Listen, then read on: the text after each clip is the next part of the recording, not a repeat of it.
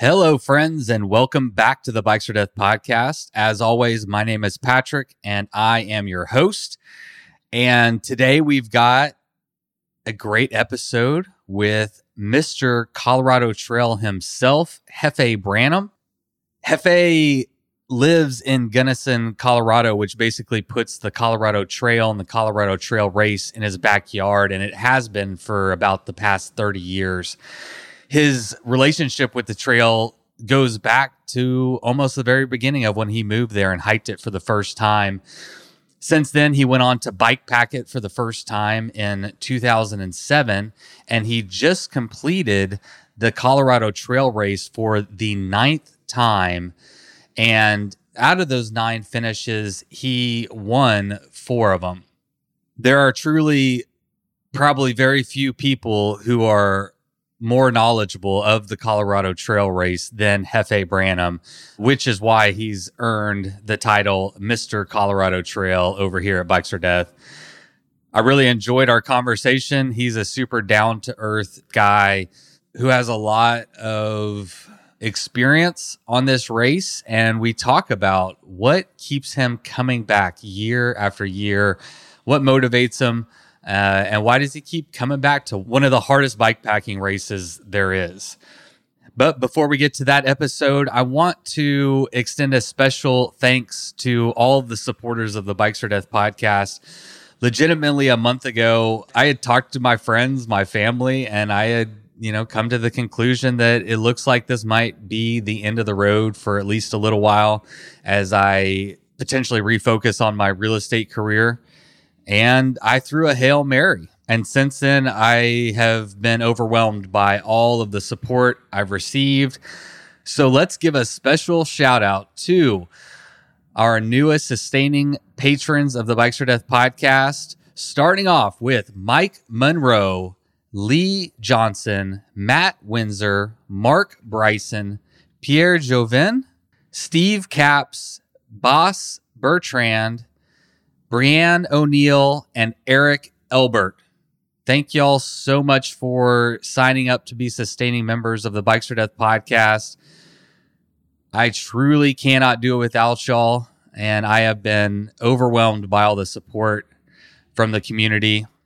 If you have been valuing these episodes, if you enjoy them and you like to see the Bikes or Death podcast show up in your podcasting feed, do me a favor, head over to patreon.com/Bikes or Death and see how you can become a sustaining member of the show, all while earning some special patron perks just for you, like the patron-only podcast, The After Party, where anything can happen, plus discounts to the store, early release, and so much more. And this week, I am excited to introduce 2 new sustaining sponsors of the Bikes or Death podcast, much like sustaining members of the show that sign up to support the show on a monthly basis.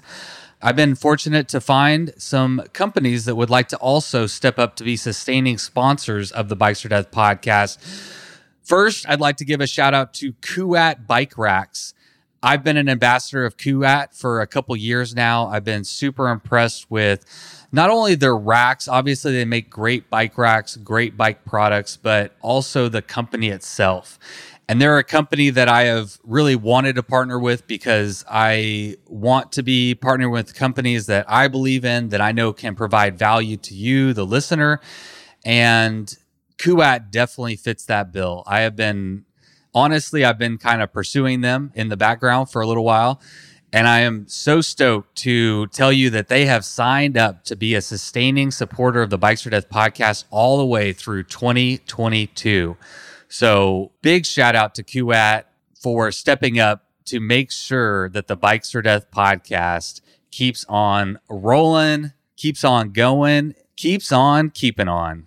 So a big shout out to Kuat for believing in Bikes or Death and for supporting the show. It means everything. And listen, I've got some inside news that there is a new bike rack coming from Kuat. We are going to be announcing what it is and giving you all the juicy details next week.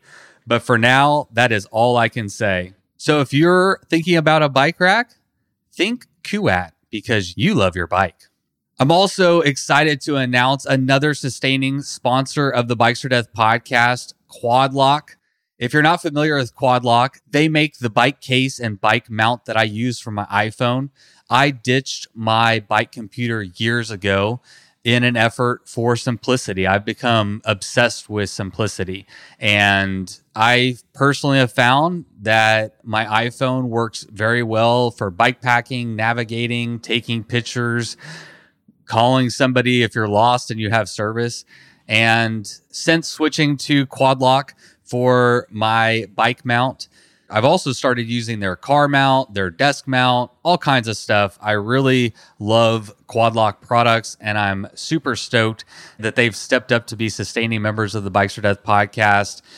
So you're going to be hearing me talk a lot about these companies over the next who knows how long. But this week, I mostly just wanted to give them a shout out and publicly say thank you for supporting the Bikes or Death podcast.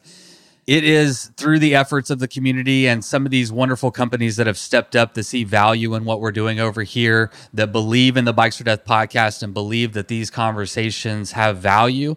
And I am so grateful for your support because it really does allow me to keep on producing the show and do something that I absolutely love. So without further ado, let's have Mr. Miles Arbor take it away with the Bikes or Death theme song. You load up your bike, you ride away from home. You could be with your friends or you could be alone. You ride for a day or maybe more. You just love being in the great outdoors. Everything you need is strapped to your bars, including that new pillow you got from Santa Claus. And then you think, oh shit, to yourself. You left that super lightweight tent on the living room shelf. Bikes or death. Bikes or death. I have a question for you. Is it Hefe or? Yeah. It is Hefe. Is that? I mean, not my real name. My real name is Jeff, but I've been called Hefe for so long that I don't even think of myself as Jeff per se. I mean, there's still people who call me Jeff, but I would say 90% of my friends and family call me Hefe. How many of them call you El Hefe? That is pretty rare. We just saved that for your I don't bike. think I don't think they want to add the title to it. They just want to acknowledge it. Yeah. All right, sounds good. Well, I had never met anyone named Hefe before, and I was curious if that was your given name or not.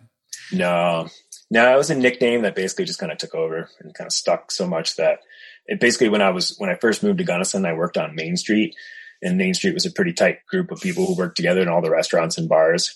And, you know, basically in that group of people, someone started calling me Hefe. And like, by the time it caught on, if I called myself Jeff, people would know who they were talking to. So, it was a more relevant name than my real name. Yeah. And I never really loved the name Jeff. So I was like, I'm going to roll with it. Yeah. Yeah. No offense to my parents. Yeah. You know. I'm not going to say shit about your name, but I do like Hefe. It's a great nickname. What about this one? Another thing I've heard you called before is Mr. Colorado Trail. Okay. Yeah. I mean, I guess that's fairly accurate. Yeah. I think it might fit. I mean, I know, again, another title that I've heard other people give you before, but for anyone who doesn't know, you just come off the Colorado Trail for the 9th time. Is that correct? It's my 9th CTR, so Colorado Trail race. I've actually hiked it a couple times and I've toured it a couple times, but I've raced it 9 times successfully. I started in 2011 and I didn't finish that year. So that was my only DNF. But yeah, I have 9 finishes now. Now, if my math is correct, you completed it first in 2013 and then you've completed it every year after that? No, I did the first race in 2007. Oh. That was the inaugural race, was in 2007. And then I've kind of missed them here and there since then. I did it in 2013. That was the first time we went in this direction. Up until then, it was always from north to south, or some people like to say east to west. But in 2013, it was the first time the direction was flipped. I did race that year for sure. Okay. Yeah. So I've kind of scattered throughout the years. Yeah. I wonder if you could actually, as I was like researching this podcast, doesn't seem to be one definitive source for, the whole historicity of the Colorado Trail race specifically. There's a great website, the Colorado Trail Project or Trail Foundation, that talks a lot about the actual historicity of the trail, how it came to be. But I'm curious your own history, like when you found out about the trail and how you've kind of evolved as a cyclist over the years. Right. Yeah, I mean, I discovered the Colorado Trail, I think it was in 1993. A friend of mine was working in a coffee shop that I spent way too much time in, and he was planning a trip of hiking on it. And I think I was 20 or 21 years old at the time, and I was looking for something to break the mold of what I was doing.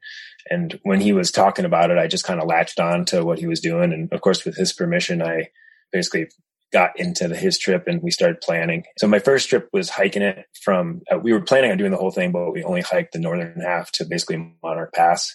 And then for various reasons, we didn't finish. And so that's how I discovered the Colorado Trail. I mean, I had never backpacked before or any of that stuff. I hadn't really camped that much.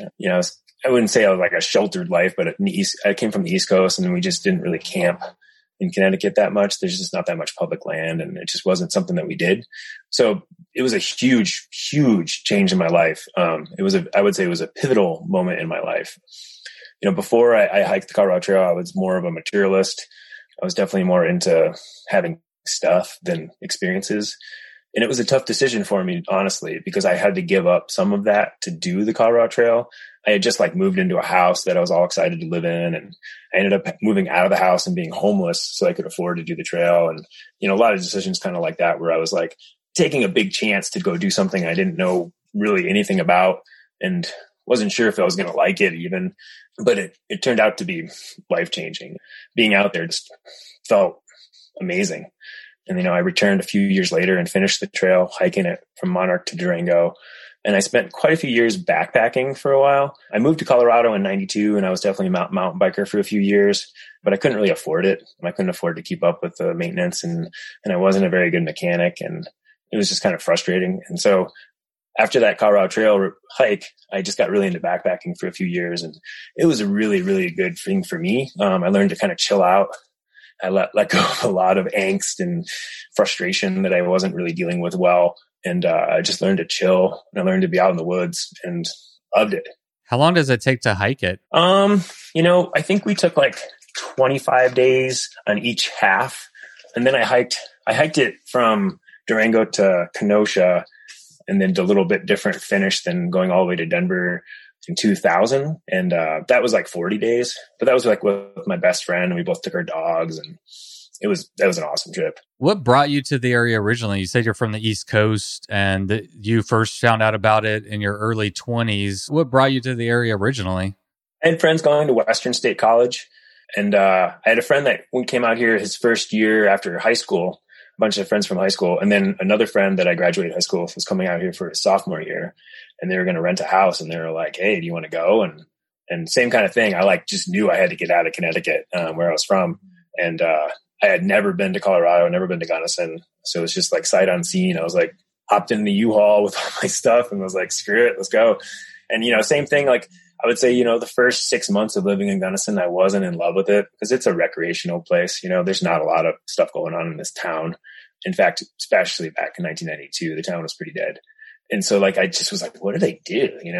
It's kind of a punk rock guy. And I don't know, there wasn't a whole lot of music going on and, that whole scene. And so it took me a while to really kind of get the gist of why people lived here. But like I said, once all that stuff kind of sunk into my blood, it was I don't want to live anywhere else. There's just so much recreational opportunities here and tons of public land. And I love it here. How much of your love for the area is informed specifically by the Colorado Trail race, and how much of it is just the area at large?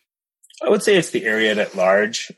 I mean, it's being proximal to the Colorado Trail definitely makes it easier logistically to participate in, either hiking it or racing it or whatever. I'm roughly halfway between Durango and Denver. So getting to the start of the Colorado Trail was fairly easy compared to, the Tour Divide or the AZT or anything stuff like that. So it's definitely convenient in that set. But yeah, it's just, Gunnison's, it's definitely been discovered. But I would say it's still not as easy to get to as some other places in Colorado. So it's still a great recreational place to be for sure. Not anymore. Not till everybody hears this podcast. You just blew it up. I know it's already over. I mean, we're really close to Crested Butte, so yeah, it's I'm not just like kidding. The area hasn't been known for a while, but it is nuts though. Oh, I believe it. Here. I believe it. So, I mean, I'm curious to know like what you do for a living. You're one of these people that I've watched for a while. You've done so many things in bike packing in the outdoors. It's almost overwhelming to chat because it's like, what do we do? I mean, you just got the single speed record on the AZT as well. So, I mean, there's a lot, but what do you do for a living that allows you to train, to participate in all these things? Obviously you caught the bug early on, and it seems like it's probably informed, I'm guessing, your job, your lifestyle, everything. Oh, for sure. There was probably 20-year period of my life that I literally made most of my decisions to do what I wanted to do when I wanted to. So yeah, I definitely have sacrificed a lot as far as job security and all that kind of stuff. But I mean, I've made my living as a bike mechanic, as a cook. Living up in a mountain town, you kind of do whatever you can. I've built trails, I've laid out trails, I've washed dishes, I've done just basically everything. But I mean, I'm a pretty good bike mechanic, and that's generally what I end up doing for a living. And that's what I'm currently doing. But I'm actually right now, I'm mostly being a dad. My wife has a really good job, and she's working a lot. And we have a 2.25-year-old little girl. And I spend a lot of my time hanging out with her and taking care of her and working other times too. And it's funny that you said something about training, because like ever since the little one came along, training is a kind of a joke. And I'll be 100% honest with you. I really don't know how I pulled off AZT and the CTR this year with the volume that I'm doing. I've never been like a by the book kind of training person. I had a coach when I trained for the 2014 Tour Divide, but that was about the only time I've ever had any like outside structure applied to what I do. And it's kind of tricky too, because I think my method of training was just riding a lot and trying not to ride too much. And now that I don't ride very much, it's like, oh shit, I don't actually know what I'm doing. Cause I mean, and I'm not exaggerating in the slightest, but I mean, my biggest mileage week was 80 miles going into the CTR, and most mileage weeks were 40 miles. So like I was getting 2 rides a week, about 20 to 25 miles a week. So like 40 to 50 miles is pretty average for me this summer. It's just the way it is. Do you think that speaks to like experience? I mean, you've just been doing it for so long. You're mentally tougher. You kind of know the trail. And I'm pretty good at, I guess, dealing with discomfort and pain, and just kind of putting it in a different part of your head and dealing with it. And not to say that I don't feel it, but I mean, a lot of it is experience. I mean, I wouldn't have been able to pull off either of those times in the physical state I was if I didn't have as much experience as I had, especially on the CT. I just know that trail so well that it makes that definitely helps. But yeah, it was hard. It really, really hurt this year. Like deep down kind of pain. Yeah. Like my legs were just, I mean, it was all about mental, and there wasn't a whole lot in the tank. What have you found that keeps you pushing? Where do you go? What have you figured out over all these years that allows you to just keep on pushing? I think a lot of it's just desire and the hunger for whatever it is you're going after. In this case, a finish, or, trying to go a reasonably quick time. And I don't know. I love being out there. I mean, like I said, this year really hurt, and it was really hard, but it was awesome too. Whenever I wasn't like focusing on how crappy I felt, I was really stoked and looking around, and it really is just a gorgeous trail. And I've spent so much time on it that like, I just get flushed with memories whenever I'm going through a section. I think of all the different times I've gone through that same section, and, if I camped there or if it was raining a different time, and it just fills my being with Colorado Trail loveliness, Yeah. And I feel like that's a lot of it that keeps me going. It's just, the Colorado Trail, it feels like a good friend in a lot of ways, and going out there, it just kind of feels like you're hanging out with a good friend, even though you're getting your ass kicked. It's comforting in a way, So I've never done the Colorado Trail. Describe it describe your good friend to us. And I know it depends on the weather and everything. So yeah, give people an idea of what the Colorado Trail race is like and what it could be like to go and ride it or race it. So the Colorado Trail was definitely designed to be a hiking trail, and it goes from Durango to Denver, or Denver to Durango. And, it started out as just like the most basic linkage they could kind of come up to make it work. And then they've refined it over the years, adding more and more single track. And the trail's definitely gotten better and better. But it's a rough, rugged chunk of Colorado. You end up going up to some pretty high elevations. There's so much hike-a-bike. I mean, there's always somebody at the end of the race who's like, that is not a bike race. That's a hiking race with a bike. Some people get pissed. They're just like, why would you even tell someone to bring a bicycle on that? All I did was walk. And there's a lot of truth to that. I took a single speed, so I really pointed that home. I walked so much, but it works. It's just beautiful. It literally traverses some of the prettiest places in Colorado. There's a lot of other pretty places in Colorado, but it hits a lot of really cool spots. Is one of the things that makes it special is just simply, that it doesn't go through towns as frequently, that it is just wilderness area. I live in Texas, so we don't have all the public lands. We're lucky to get, gravel roads through a national forest here. So is that part of what just makes it special, is how off pavement and off, away from civilization it is? Yeah. For the most part, so the Colorado Trail itself doesn't go through any towns really. And then the Colorado Trail race route goes a little bit different because the Colorado Trail itself goes through some wilderness areas, and we're not allowed to take bicycles through those. So we do go through a few more towns than the actual trail does, but even those towns are pretty small. We're talking Silverton and Buena Vista and Leadville. And in between, you definitely feel like you're out there. Although the trail is definitely getting busier. This year it was markedly busy. There's a lot of hikers out. It was intense how many hikers were out, and there's a fairly good amount of bikepackers. Everybody's itching. Yeah. Oh yeah. No, it's on for sure. And a lot of bikepackers. Yeah. Just a ton of people out there.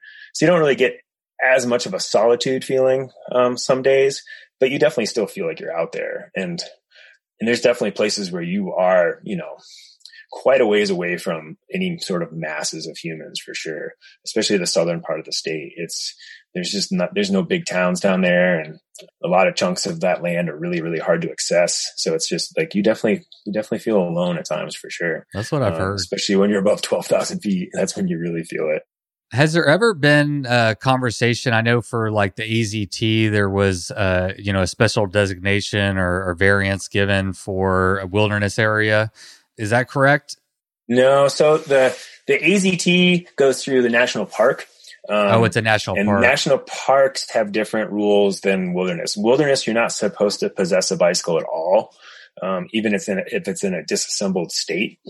Whereas the national park, their rule is that the wheels can't touch the ground. Disassembled bike in the national park and carry it, and you're kind of okay. Right. Okay. Yeah, I wanted to get clear on that. Again, coming from Texas without as much public lands, these are things that I'm not as intimately aware of, but I was curious. Yeah, the minutia of access is definitely different depending on the land manager for sure. And something I was reading, it talked about it gets so high that hypoxia is a potential risk whenever you're doing this race. Yeah, I haven't heard of anybody having that specific problem, but there's definitely chunks, there's a pretty big chunk between Silverton and, Spring Creek Pass or the Coachtope Hills where you're, the minimum elevation you're at is 11,800 feet and you're going up to 13,200. So most of the time you're like right around 12,000 feet, and that's for like 35 miles, basically straight. Pretty exposed. There's definitely not a lot of oxygen up there, and it's not. Some of the trail is amazing up there. Like quite a few people will remark about like, dude, I looked at my GPS and I was riding my bike at 13,000 feet. Like this is amazing, And it is like there's sections of it you're like, this is just amazing. But there's plenty of hike-a-bike up there too, and oh man, those hike-a-bikes are because there's just no oxygen. So yeah, altitude is definitely a serious consideration. Even if you're not talking about getting like absolutely sick, like hospitalization sick. Just the effects that it has on you is definitely dramatic. And there's places where, trying to go at speed is extremely difficult because there's just no oxygen. And I think people that don't live in, at high altitude have a much, much harder time for sure. I mean, I live at 7,700 feet. Yeah. So that helps a lot. Yeah. I'm at 278 here. So that's low. It's real low. Yeah. Yeah. I'm basically on the coast. So yeah, it's pretty bad. What about weather? I know I was actually just watching Andrew Stremke, his Instagram video that he posted and talking about some pretty nasty weather and basically just up high and praying is all he could do. Yeah. It was pretty nasty this year. I've definitely had at least 2 previous Colorado Trail races where it was pretty wet. This one was a little bit more localized. It was basically just in the San Juans, at least for my timing. But going into Silverton was absolutely insane the first day.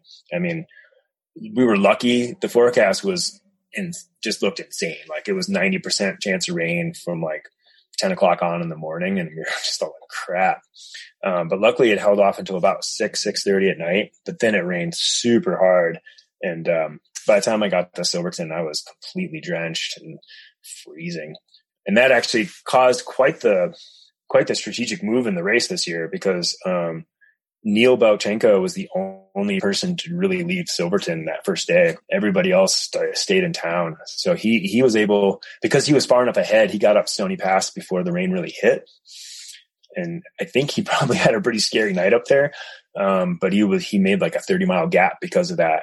And, he's so fast on top of that nobody was going to catch him. But yeah, I mean, the only people that left Silverton, from what I understand, turned around and went back because it was just gnarly. And climbing up to 12,000 feet when it's already cold and wet is like, I was like, I wanted to chase him, and I wish I had the desire to overpower my reluctance, but I was like, no way, man. I know what's up there, and I'm going to be freezing because it's hard to stay warm up at that section anyways, even if you're not wet. So do you think Neil just was so far deep into it that there was no turning around, or do you think that, yeah, he's coming on the show, so I'll ask him. Oh yeah. I mean, I haven't talked to him about it, but I would imagine he got far enough that he wasn't going to turn around, and it was probably just as much exposure to go back down. Because he was quite a ways ahead of everybody. He was flying. This question actually came up recently on my Bikes or Death private Facebook group about, protocol. We have a member that's riding, I think she's in Colorado right now, actually. But what is protocol when you're above tree line and, one of these summer storm comes in and you're riding your bike? I mean, the proper thing to do is to get down as quickly as possible. Protocol during the race is kind of up to the racer's risk approach. Yeah. I think a lot of bad decisions are made out there because of the race, influencing people's decisions, myself included. But sometimes you don't really feel like you have a choice either. Like when I was heading towards Silverton this year, that storm rolled in, and there's some pretty exposed stuff heading to Mullis Pass. And, it was either ride through it or stay up and wait and get wet. And I chose to ride through it, but it was definitely a little scary. I mean, there's basically no tree cover whatsoever, and you're buzzing through the Alpine, and just lightning going over your head. And yeah. I mean, it's terrifying. It's definitely, I mean, the protocol is to stay low or to get low if you're up high and it starts to happen. But a lot of times, like that section I was telling you about, and I think it's section 23 and 22 of the Colorado Trail, known as Conies and Cataract by a lot of people. You're just up there for like 35 miles and you're just exposed. But the thing is, if you were to lose elevation, you would be getting way off route, because like the route does not drop elevation until you're done with that section. So if you were to try to find safe ground, you would be getting way off route. And, a lot of people are just not going to make that decision unless they really are terrified. So it definitely is kind of a little sketchy, for sure. Yeah. I mean, the potential. Again, I don't live around mountains, but I was just on the beach not too long ago, and a lightning storm rolled in. I mean, we could just see the whole thing coming, and I've never been in the beach on a lightning storm, so I started Googling it. What do you do? And it basically said, get off the beach. You're the tallest home. thing. Go home. Yeah. So that's what we did. But it was scary because, I mean, we were just sitting there and the lightning was getting closer and closer and closer. And I've never been up on a mountain whenever, a lightning storm came in, and it came up recently, and I'm like, hey, that would be some good information to put out there. But it sounds like, I mean, get down, or it's your own personal risk tolerance. Yeah, I mean, there's like protocols for if you're not able to reduce elevation. You're supposed to crouch, sit on a piece of foam, and keep your feet just the right amount of distance apart. So if you do get hit, it doesn't bounce around and stuff. There's definitely information out there, and I know some of it, but I'm definitely not an expert. I'm kind of a dumbass, to be honest. I just go for it. Hey, man, it's your ride, man. You get to decide how. Or I just stay in Silverton and wait, which is what I did this year. I just hid and waited. So, if you were gonna give a percentage to what percentage is hike and what percentage is bike, do you have an idea of what that would be? It's a great question, and I think it depends a lot on the rider. Like, I was with some guys who were riding a lot of stuff, like even more than I would have been riding if I was on a geared bike. And in all honesty, I don't walk that much more on a single speed. My way of doing the CT has always been when I kind of hit a certain level of power needed to push the pedals, I just get off and walk. I just save the energy. I'm all about saving the energy, and it's always worked for me. And there's a few guys out there that definitely can keep pedaling and stay ahead of me, but most of them fade. Not to just, diss on anybody, but it's just so hard to keep that kind of intensity available for that long. But I would say, I always guess that I walk about 75 to 100 miles. Some people think that's insane and not possible. And I've heard a few people on single speed say that they walk 150 miles. I don't know a way of correlating that. I think you can kind of look at your track leaders and kind of figure out by miles per hour. I think Kurt Refsnyder did that once with some ride, and he figured out exactly how much he walked and stuff. But that would be my guess. But yeah, it really depends on the rider. Like I said, there was guys I was riding with who were riding almost everything, except for the most ridiculous stuff. And I was blown away. They were so strong. Just in the beginning, or do you think they maintained that effort throughout the whole thing? No, I mean, there was a kid in front of me named Will. Every time I saw him, he was riding his bike. And there was a guy that I was bumping back and forth with named Scott Simmons, who was same thing. He would come by me every afternoon. He'd pass me every afternoon, and he was just riding stuff so strong. It was impressive, but he eventually faded a little bit. Both those guys were geared? Yes. Yeah. So that's interesting. That brings me to my next question, which is single speed versus geared. And I don't think you were being insulting by saying, I can, usually keep up with them, but there's some distinct advantages with going single speed, especially on a race like this where it's so rugged. There is so much hike a bike, and you're going to be pushing a lighter bike. You're going to be carrying a lighter bike, whatever it may be. And so it's kind of like an equalizer in a lot of ways. So can you speak to single speed versus geared? I mean, obviously you've landed on single speed. Maybe that's a good question. When did you switch to single speed, and why? So this is only my second CTR on a single speed. And actually I did the math while I was out there, and it's been 11 years since I did one on a single speed. I was really questioning my choice at times. The other thing I remember, or I did the math and figured out, was the last time I had raced this direction was 2015. And that was 6 years ago. And my life has changed quite a bit in the last 6 years. And I was like, I was a little bit cocky about this choice. Because going out of Durango, the climb is just massive right off the bat. When you leave Denver, you kind of meander along a little bit more before you really start to climb.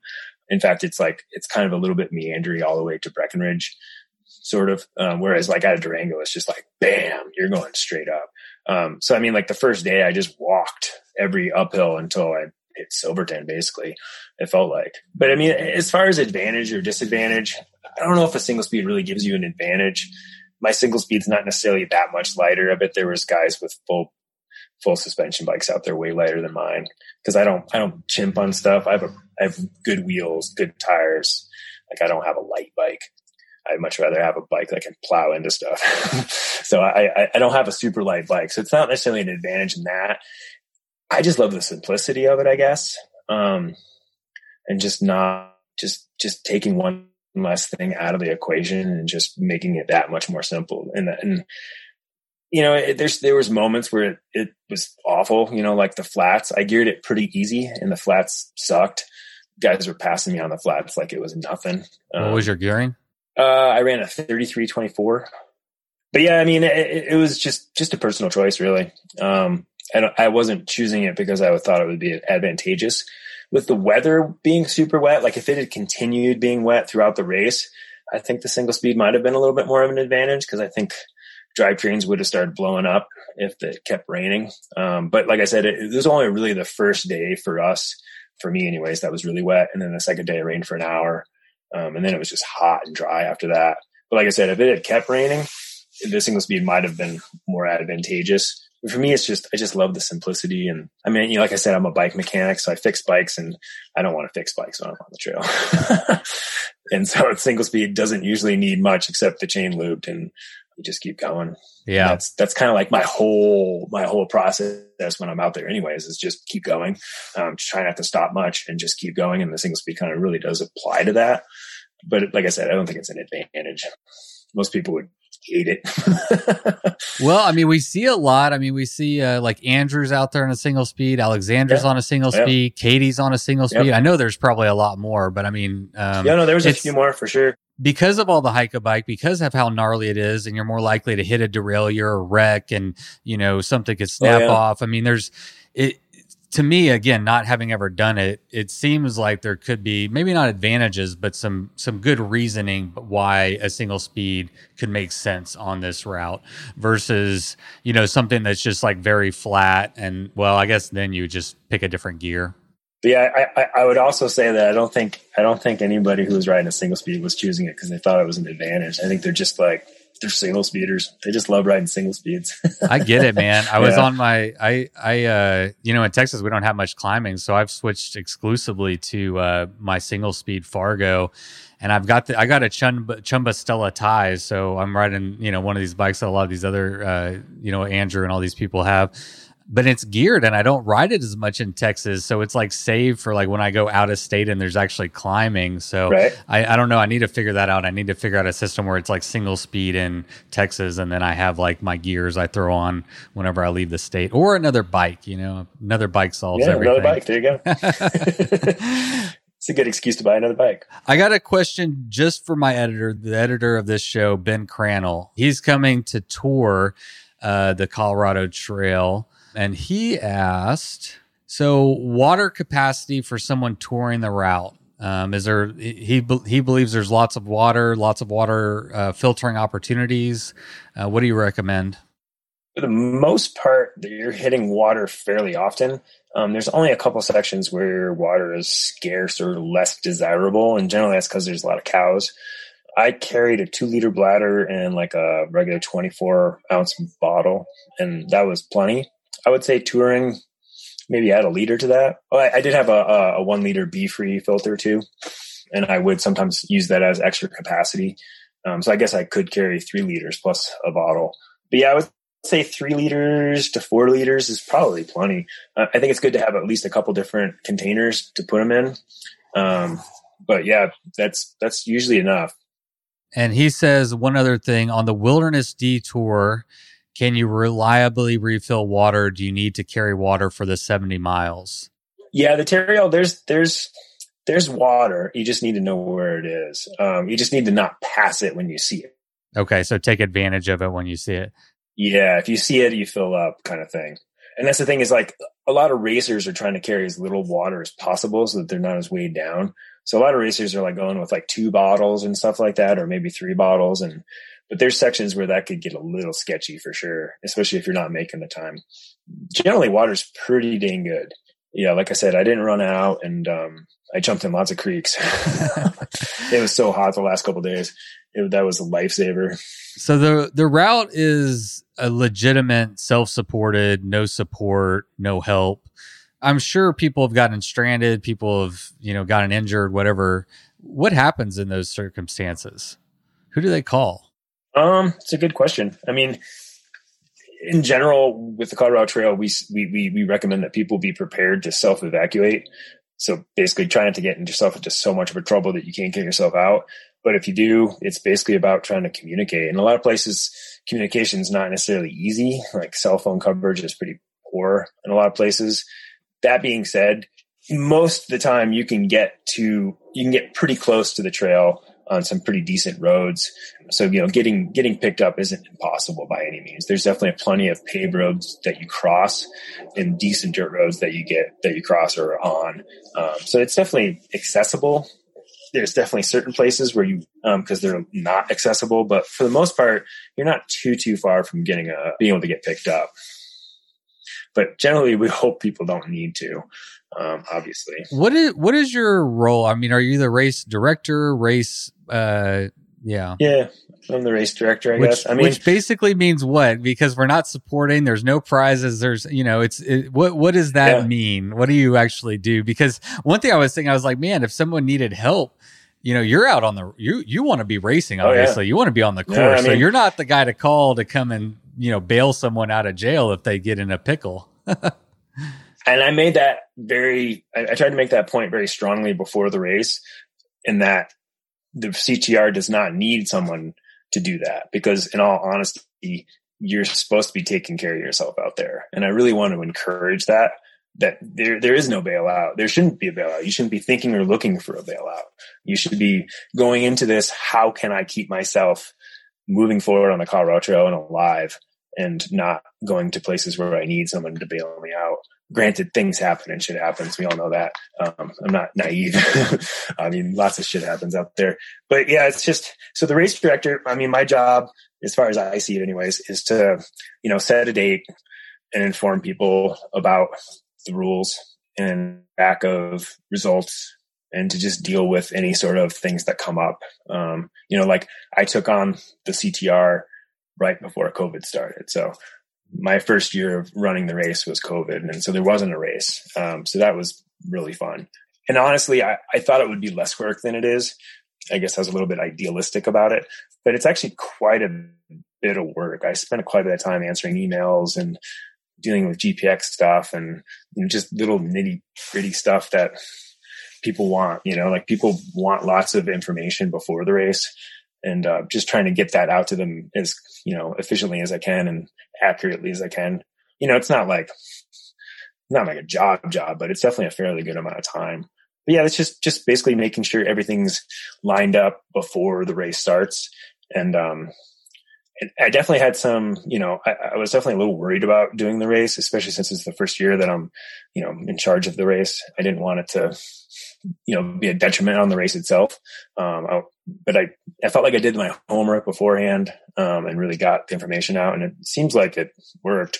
And there didn't seem to be a whole lot of issues, and most people seem to have a very seamless sort of time following all the stuff that was necessary for them to do, like getting all the GPX files and all that kind of stuff. So I feel like the information was out there and people got it.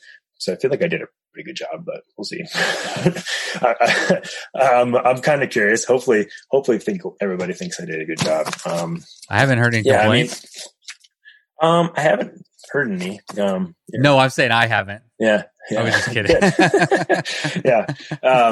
And that's the thing I keep trying to, and I really want to drive home to people too, is like that is my job at this race. It's not to hold your hand, and it's once you're on the course. I am 100% happy to answer almost any questions leading up to the race. And I'll divulge any secrets I have, quote unquote, because I don't have any secrets about how I do it. I'm happy to share any of that stuff. And that's what I feel like people need to do, is really, really prep and have all that beta in their head. And then once the race starts, just do their thing and realize that's not going to happen. There's not going to be someone that's going to pop out of the woods and save them or pick them up or any of that stuff. That's why I wanted to kind of talk about, give some information to people who are going to be listening, maybe think about doing it, information. Carrie State said this with K-Lite. Information is very light, and I recommend you carry as much of it as you can. Yeah, it's true. Yeah. I mean, it's just like, that's one of the things I've always done in all these events is I meticulously research things, and I go through my gear over and over and over and over again. Like I'm a meticulous planner. And it's definitely, the more you have that in the back of your head and you don't have to think about it, the easier it is once you're out on the trail. 100%. For sure. Yeah, that's one thing we talk about is, when you're at home is the time to prepare, plan, think about everything, and then you go and do it. And those are all things you don't have to worry about. It's already done, and you can just focus on, dealing with whatever you need to. Just riding your bike, man. So, okay, you've been involved with the Colorado Trail Race, it sounds, from as early as 2007.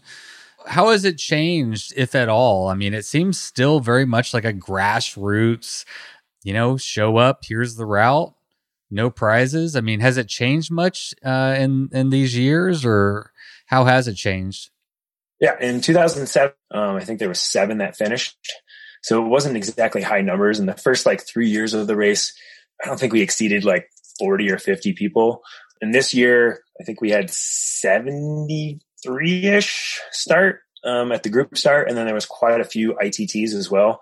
So I'd say the numbers are definitely up from, the beginning. The trail itself has changed, or the route, I shouldn't say the route, the trail. The Colorado Trail is more or less the same, but the route that we use for the Colorado Trail race has changed. We've taken on section 22 and 23, which we used to go over Cinnamon Pass before that. So the route's evolved a little bit. We did a tiny change this year. So we're still looking to evolve whenever we can. And for me, evolving is getting off of pavement as much as possible. So anytime there's an opportunity to get off pavement or to use more of the actual Colorado Trail without it being ridiculous, I'm all about trying to figure out to make that work. So it's definitely evolving a little bit. But for the most part, it has stayed very much, I would say the vibe is very similar. Doing this year's race, it felt a lot like years in the past. Everyone's super excited. A bunch of really, really strong people out there. I guess that's the one thing is it definitely has brought out more and more interest of different kind of people doing it. Cause you get people who are bike packers, and then you get people who are racers, traditional racers who are taking on bike pack racing. And so it's an interesting mix sometimes of people for sure. Yeah. You had Payson try to take it on. Yep. That sounds interesting. I was seeing that he didn't complete it, for anyone who didn't know. Yep. And I appreciated his takeaway. I mean, this guy's a world champion racer, XC racer, and very accomplished. And he was very humbled by the trail, which shows you how hard it is. But it sounds like he's itching to go back out there and give it another try. So it'll be interesting to see his take too. Interesting to see if he comes back for sure. I heard him saying something about it just on Instagram, so we'll see. Right.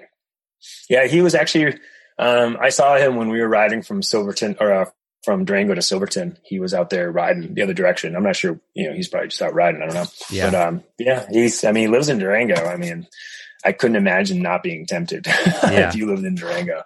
And the trailhead's right there. Yeah. I mean, if I were him though, I would race the opposite direction, because racing home, that's the shit, dude. Yeah. Pro tip. I would start in Denver and race home. Yeah. That's motivation. That's big. That's a good idea.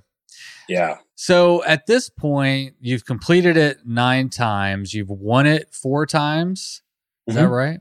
What keeps you coming back, man? What keeps you inspired to keep going back and pushing it and putting it all out there? It's a great question. I questioned myself a lot this year. Why do I keep doing it? I guess for me, it's just my love of, not to say that you can't enjoy the Colorado Trail without doing the Colorado Trail race. That's a ridiculous thought. But for me, it's just I guess the combination of the convenience of being able to do it relatively easily. As far as logistics go, I'm not saying physically, but logistically, it's relatively easy for me to oh, heck, I'm going to do the CT this year, because I live halfway between the start and the finish. And I know it so well. And so logistically, I can get myself to the start line without as much effort as some people. So it's a little bit easier for me to just kind of throw my leg in there. And 2, I love that trail so much. I mean, it's that trail changed my life, and in many, many, many positive ways. And so every time I get to go back and visit it, it just, like I said, it feels like going to visit an old friend.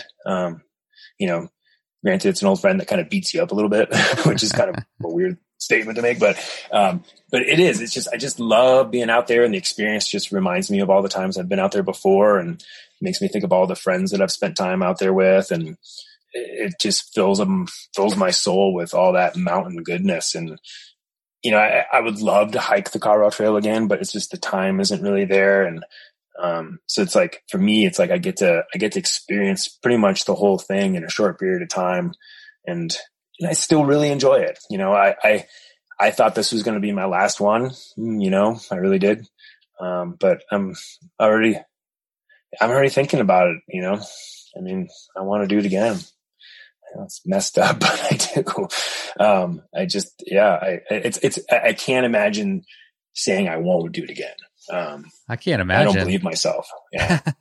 So, I mean, it may not be next year, but I hope to do it again. It's like I said, it's hard and it's heartbreaking at times. And, you definitely question, you know, why am I doing this for my vacation? You know, but most of the time you're just like, this is badass, man. I get to ride my bike through the mountains of Colorado under my own power. And it's a cool experience. It really is. It's just, I mean, everybody who's gone bikepacking knows that experience, you know, carrying all your stuff and being self-sufficient is really cool. But to do it through the mountains and like that kind of expanse of terrain and trail, and it's a powerful experience. It makes you feel like you're good at something, you know, like, and you're doing it. And it also makes you feel really small and appreciative of your place in this world. And I think that's a great thing to do. You know, it's a great experience for, I think, humans, not necessarily the Colorado Trail, but like any experience that just humbles you and makes you feel happy and fills all those holes in you and just makes you glad to be alive. And yeah, it's interesting. I like what you said about how it humbles you, but it also like kind of builds you up because, wow, that's something pretty badass. That's something very difficult. And I just accomplished that. And now you can take that into, you know, your everyday life or whatever. So, oh, for sure. That's an interesting balance of how if you zoom out, you know, or even, you know, zoom into the pain, zoom out to the expanse of the nature and the setting that you're in, and it can humble you. But to complete it, it really does. It's a powerful feeling that really stays with you, and it doesn't just go away, you know, whenever you stop. No, I mean, it's a very strong sense of accomplishment, you know, I mean, and people should, feel that, because it is wicked hard. And I say that from someone who's done it so many times, and this time was not any easier at all. There was no freebies. It probably hurt more than usual, but I still just loved it, you know, and, it just makes you feel, it gives you a sense of accomplishment without, you know, feeling like you're on top of the world per se. You're still just a little humble little human being, yeah. But then you're like, I can do some other stuff, you know? It gives you a belief in yourself, which is something that's much needed in this world. Probably is just a absolutely, self-belief, man. You know? And I think what's so cool about the Colorado Trail race, and that the rules that we implement, is that when you finish this, you have finished it under your own power. And I think that's something that like isn't emphasized enough. Like, you did it. You know what I mean? Yeah. You did it. And that's awesome. You know, like, there wasn't a support crew. There wasn't this and that and that. It was you, yeah. You know, and that's awesome. You know, you succeed and fail by your own, whatever, your own, yeah. You know, it's only onto you if, you know, no matter what happens. Well, especially on that trail, because there's there's so many opportunities to quit. That's a good point. It breaks you. You know, I think everybody cries out there and has their heart broken at times. It's just, I don't think anybody makes a complete tour of the Colorado Trail without a little bit emotionally attacked and like drained a little bit. And so to like push through that is legit. And it really is like it not only physically, but mentally you push through some pretty gnarly shit. And it's the same thing. It's as long as you don't let it take you down, it's going to make you feel more capable. It's an accomplishment for sure. And I mean that to everybody who finishes. It's an accomplishment. I'm proud of you all. It's awesome. Well said. So what were your goals going into this year's race? I would say I wanted to have some fun, and I wanted to try to go sub 5 days. That's kind of been my goal the last, 2012 and 2013, I was hell bent on winning and setting a record. But since then, I don't quite have that sort of aim anymore. So now I'm just like all about trying to finish. But I love finishing under 5 days. That's always my goal. So it felt really good to do it again. But I would say just finishing and doing it under 5 days. Those are my goals. So your single speed record that came on the AZT, now I'm kind of curious. I assume that you were still gunning for a single speed record on the CTR. Was that even a focus for you at AZT, or were you just riding it or racing it? I mean, obviously you're racing. It was definitely part of my goal set. I had splits written down to kind of aim me in that direction. So yeah, I mean, I always try to go into something with a little bit of goals in mind, just to kind of keep me motivated. And, the AZT, I definitely, I wanted to see how fast I could go for sure. I was definitely going for a PR, for sure. And, I had a terrible first morning. I went the wrong way a few times and honestly thought that my chances of even coming close to a PR or a record were blown. But then the second half of the ride went awesome. And I just had so much fun and went so fast that everything turned around. But, I usually never know, never give up. Yeah, man, never give up. It's true. I pretty much had given up on going fast and I just was like, well, screw it. Just ride and just try to ride. Just try not to screw around and just try to keep moving. And that worked out well enough that like towards the end, I was like, I think I can still do this. And then I started feeling a little bit better and started putting a little bit more into the pedals and it worked out. But yeah, that was an awesome ride too. So why with the CTR have you it sounds like you kind of let the single speed record go. It's not necessarily a carrot that you're chasing after. Is there a reason for that? It's just too hard. Good answer. Honestly, the single speed record for the CTR is, I don't know. I don't want to say it's untouchable by me, but I think it's like 10 hours faster than I went this year. Granted, the record is going in the other direction, which might be a little bit easier on a single speed, not to make excuses or anything like that, but the record's held by Timon. And I mean, not to make excuses, but that guy's a freaking genius on a bike. And I don't even know if I could touch that. I mean, I probably could have, 10 years ago, I could probably have a good chance at it, but I just don't quite have that kind of power anymore.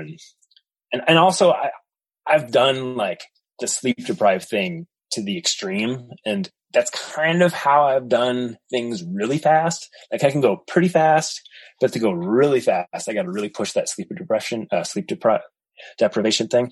And I just don't want to do it anymore. It's, I did it so hard for so many years that I'm not willing to go to those places anymore to gain a few hours. So I guess that's some of it. Yeah. And honestly, I think the AZT single speed record was much more approachable than the CTR one is. Okay. Yeah. I love to talk about sleep deprivation. So let's go back to your, heyday or whatever you want to call it, when you were really pushing the limits of what your body is capable of. I know because there's a great video that you put together about the Colorado Trail race. I know it's you can find out bikepacking.com, I'm sure, on YouTube and stuff. But you talked a little bit about how you like to go deep and you like to it almost seemed like you liked to find out what was in your brain when things got weird or something. Can you talk a little bit more about that? Yeah. So I mean, I would say I'm still having some of that experience. Like even on this year's CTR, I didn't push the sleep deprivation that hard, but I was, I went into it a little bit tired, and the combination of not sleeping a whole lot and being kind of tired, I definitely had some pretty loopy thoughts out there. And sleep deprivation is pretty crazy stuff. I've never felt so messed up in my life than I have being sleep deprived. So like 2012 and then 2013, when I was racing the CTR, I was basically willing to do anything to try to win or set a record. And so I think in 2012, in that CTR, I think I slept like 4.5 or 5 hours in the whole race.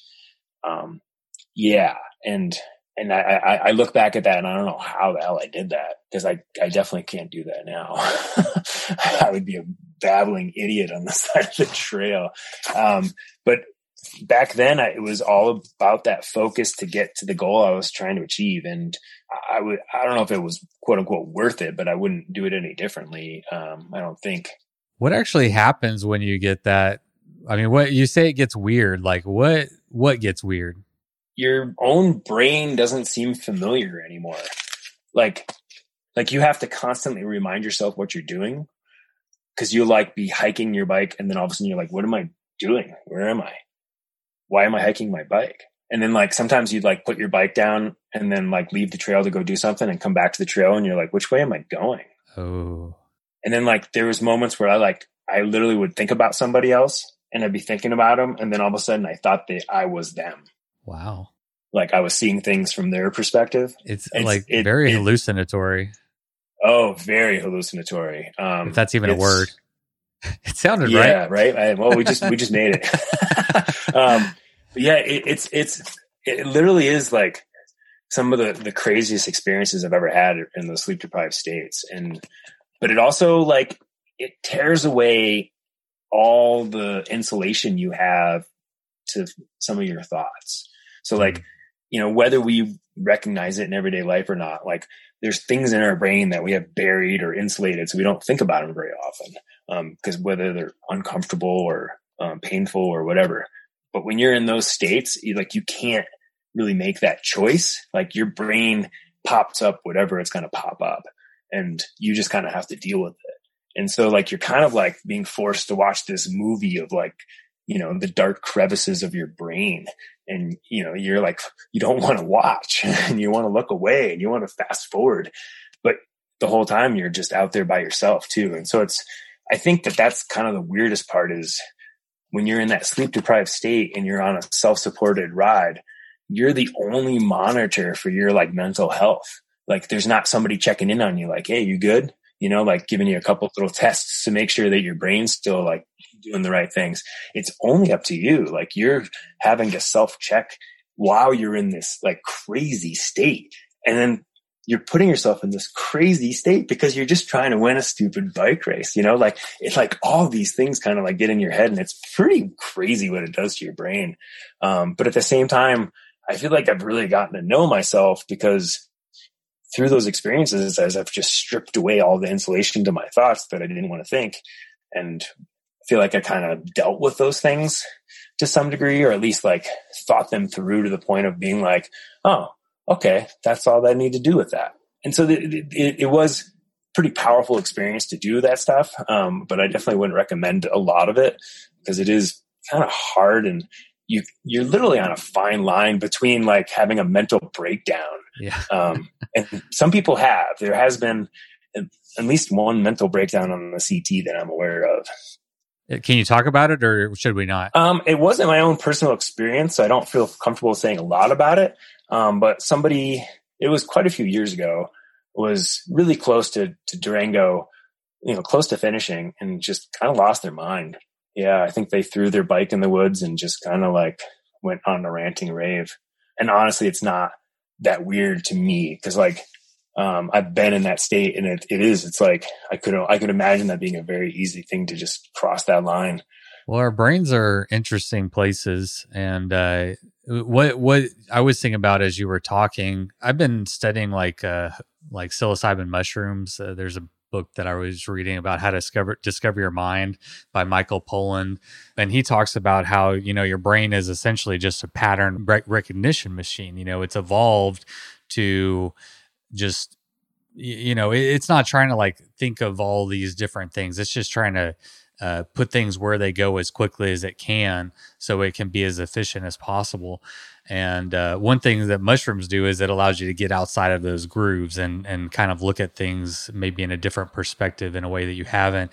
And it almost sounds similar, like you talked about it. It breaks down that wall of like pattern recognition where, your thoughts always go to the same place. A tree is always a tree, I'm always me. Right. But now you're saying, Yep. Okay, well now I'm my friend. Now that tree is a ukulele or whatever, it's they're usually dinosaurs. Dinosaurs. Okay. Yeah. Dinosaurs.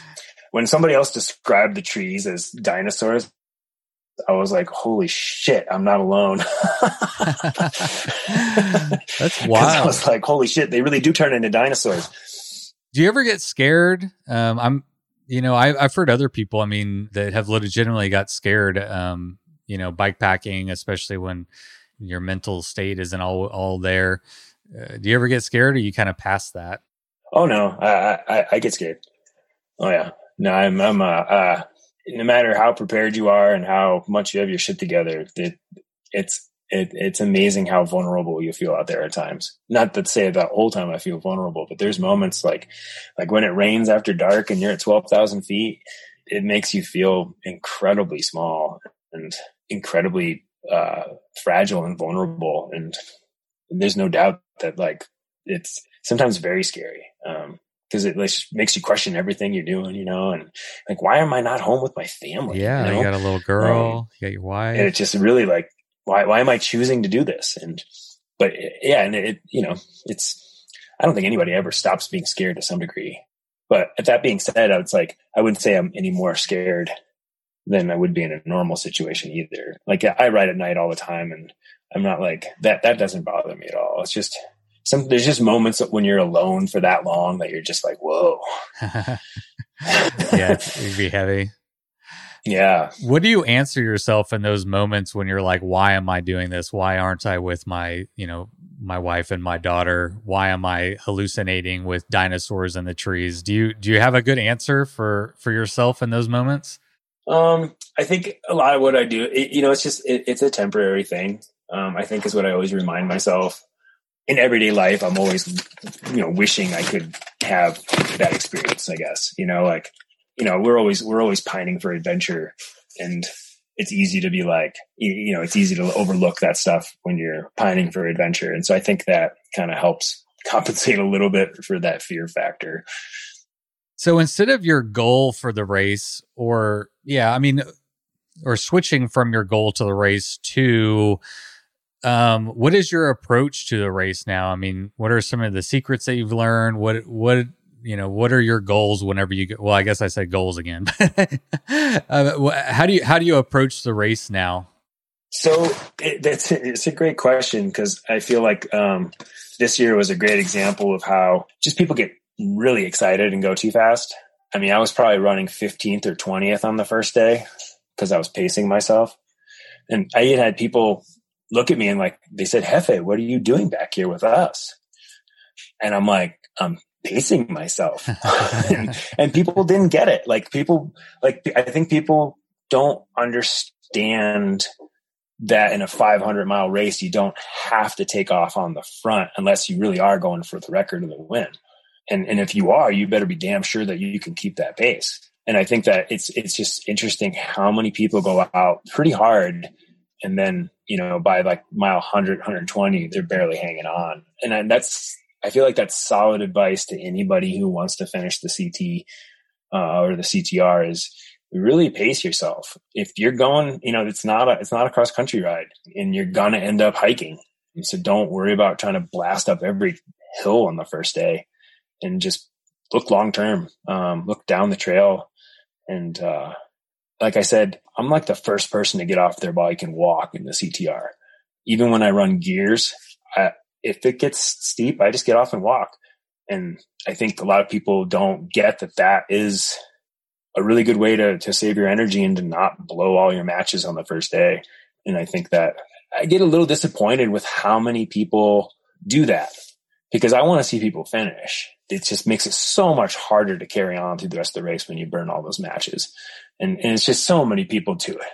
I think that's one of those things that just has to come with experience almost, Yeah. Because I've also heard, there's another way to look at it that I've heard where, if you are going to go for, whether it's your fastest time or the fastest time or whatever, the only way to get there is to start out fast. You can't start out slow necessarily. And the only way to find out is if you can sustain, a certain effort is by starting out at that effort, and then, maybe you don't make it. And so next year you come back stronger. Next year you come back with a different strategy. I don't know, but I can get it. I think everybody gets, excited at the beginning of a race. Yeah. They do. Did anything go wrong this year? You've done it so many times. You're so experienced. I can't imagine. I mean, I can imagine your kit and everything is so dialed in. You talked about how meticulous you are. Did anything go wrong? Anything you would have done differently? Just a couple of minor mistakes. One, I somehow got a pair of bad AA batteries in my GPS. And so, which wasn't a huge deal, but my GPS died on the first day. Luckily, I know the trail well enough that the GPS isn't necessary all the time. The other mistake is I didn't get to Silverton before the store closed. And I didn't quite have enough food to make it to Buena Vista, but I was not going to stay in Silverton until the store opened. And so I ended up just making it on the food I had, which, I mean, it worked out okay, but I was definitely on vapors when I hit Buena Vista. So that was a little bit of a mistake.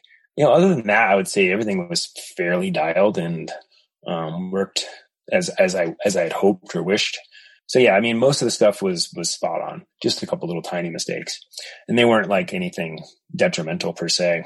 I mean, the store at Silverton could have been, but I started with apparently just enough food to make it to Buena Vista, so I was okay.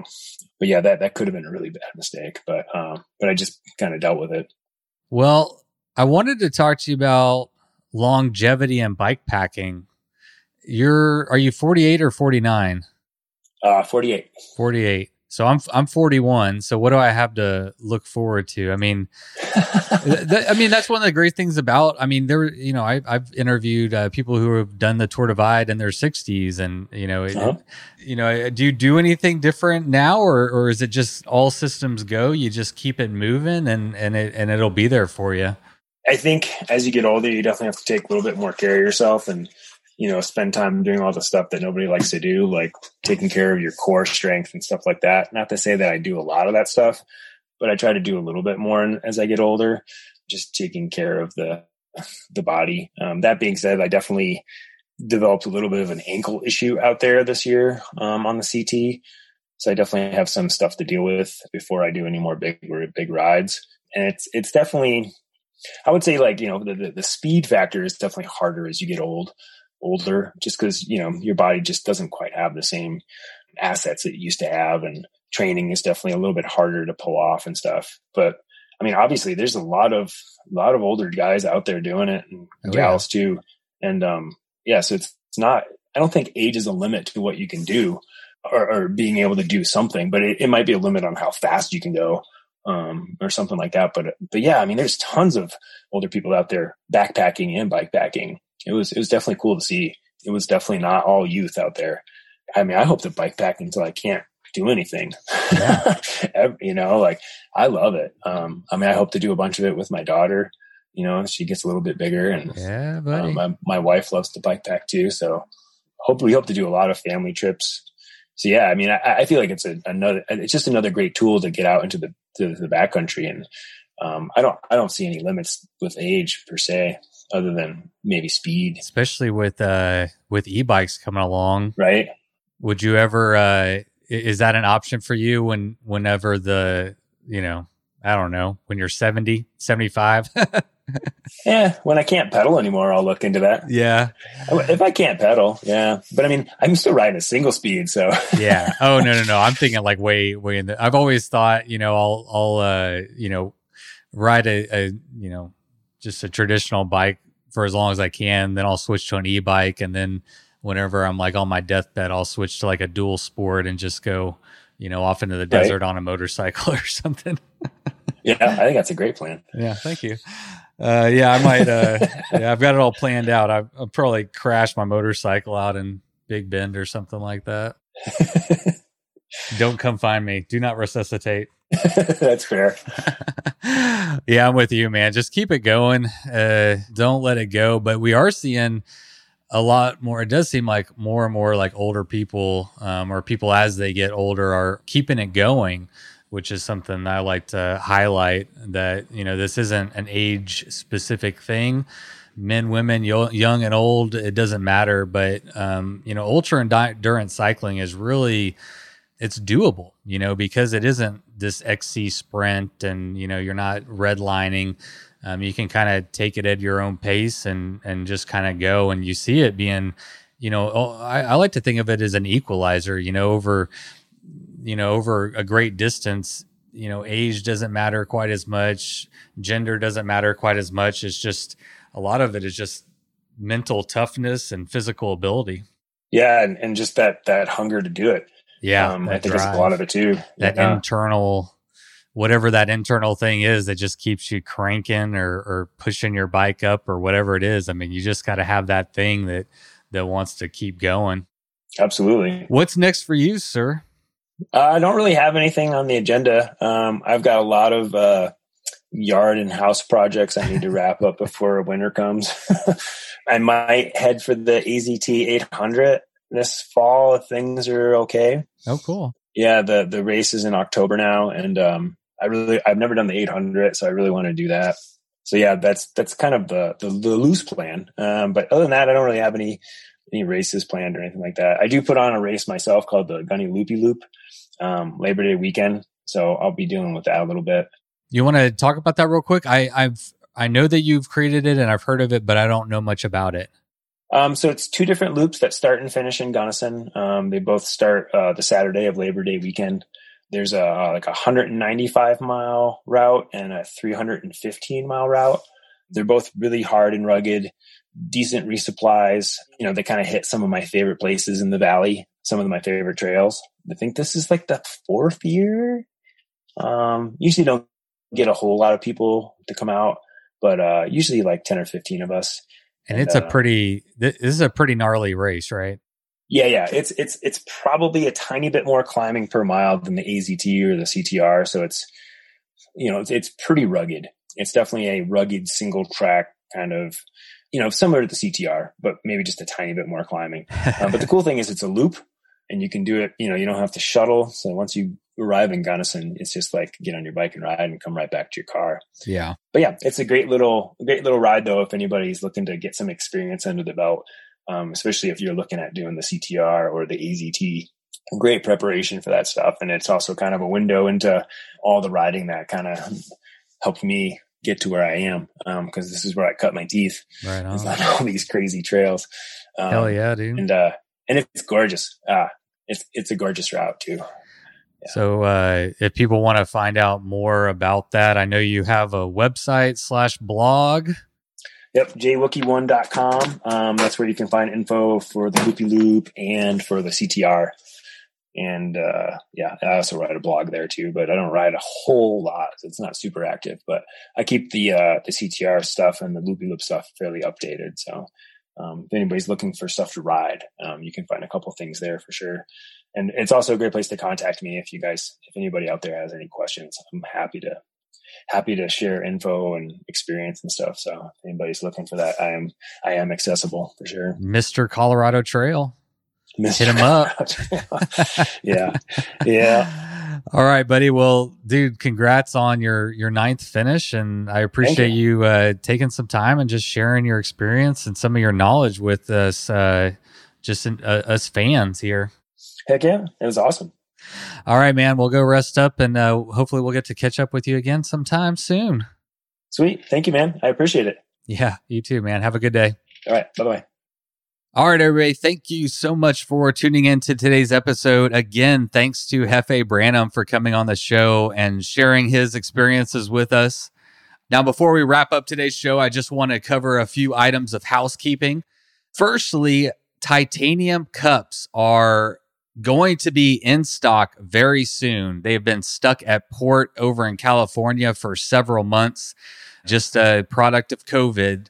But I've dropped those off with our engraver. He says that we should have them back in about 2 weeks. So if you have been one of the many people who are wanting to get your hands on one of these titanium Good Morning cups, get ready and be on the lookout. A great way to stay up to date with new product releases.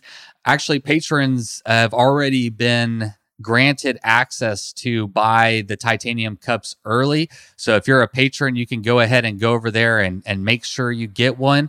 The next best way to get in to make sure you don't miss anything is to sign up for our newsletter over at bikesardeath.com, or just follow us on Instagram. We'll post it there too. So if you're looking for one of those, be on the lookout. Follow. And those will be available very soon. Also in the Bikes or Death store right now, we have a pre-order going on for a Till Death tee. That's our new logo, the Till Death logo. And this t-shirt is in a crisp, clean white. Why did we go with white? Well, because we look at white as being a canvas for anything that you want to create. Personally, I plan on doing a tie-dye version with mine, but you could just get yours dirty with mud, sweat. You could color on it, cut off the sleeves, whatever you want to do. That pre-order is going to be open until this Sunday, August 8th at 8 p.m. So if you're interested in getting in on that pre-order, head over to bikesfordeath.com, point your browser to the store, and clickety, don't act persnickety, get your t-shirt today. And how about some East Texas Showdown news? I haven't talked about that in a little while. So here's a quick update. We opened up registration to 50 people, and that sold out. I say sold out. It's a free event, but it quote unquote sold out within the first day, which is awesome. I had no idea what to expect. And I'm currently talking to both the Sam Houston National Forest and the Davy Crockett National Forest, trying to get permitted to allow up to 50. So I know we have a bunch of people on the wait list, and I've been getting asked when they will know. And I can only tell you that I am at the mercy of the rangers at the National Forest. I'm in contact with one of them. He's been super helpful, and it's just the other national forest that I'm having a hard time getting a hold of. But I am working on it, and I'm hopeful that we can get the permits. It's all kind of weird because of COVID and what they're allowing and what they're not allowing. I'm not in a position to say what might happen yet, but just hang tight. I am trying to open up all 100 spots. So if you're on the wait list, hang tight. And I hope to have some good news for you very soon. Now, about the route itself, Sarah and I are actually headed out on the route this weekend to do what I hope is the final ground truthing route recon trip for the route. I've been playing around on Ride with GPS and making some tweaks, trying to make it as good as possible. And I'm going to go out this weekend, or we're going to go out this weekend. We're going to check out the entire route, and hopefully we'll be able to send out a route to everybody who is participating here within the next 2 or 3 weeks or so, maybe less. I just don't want to give myself a crazy deadline, and all y'all people are going to be emailing me and stuff. So that's what's going on with the East Texas Showdown. I still have no clue what I'm doing. I'm just throwing a bike party in the woods, and looking forward to it, to be honest. But I know it is approaching. It's going to be here sooner than I realize, and I need to get my booty in action. So that's what's going on with that. And with that, I think we are done. All right, everybody. Thank you for being here today. Now you know what to do. Go ride your damn bike. You load up your bike, you ride away from home. You could be with your friends or you could be alone. You ride for a day or maybe more. You just love being in the great outdoors. Everything you need is strapped to your bars, including that new pillow you got from Santa Claus. And then you think, oh shit, to yourself. You left that super lightweight tent on the living room shelf. Bikes.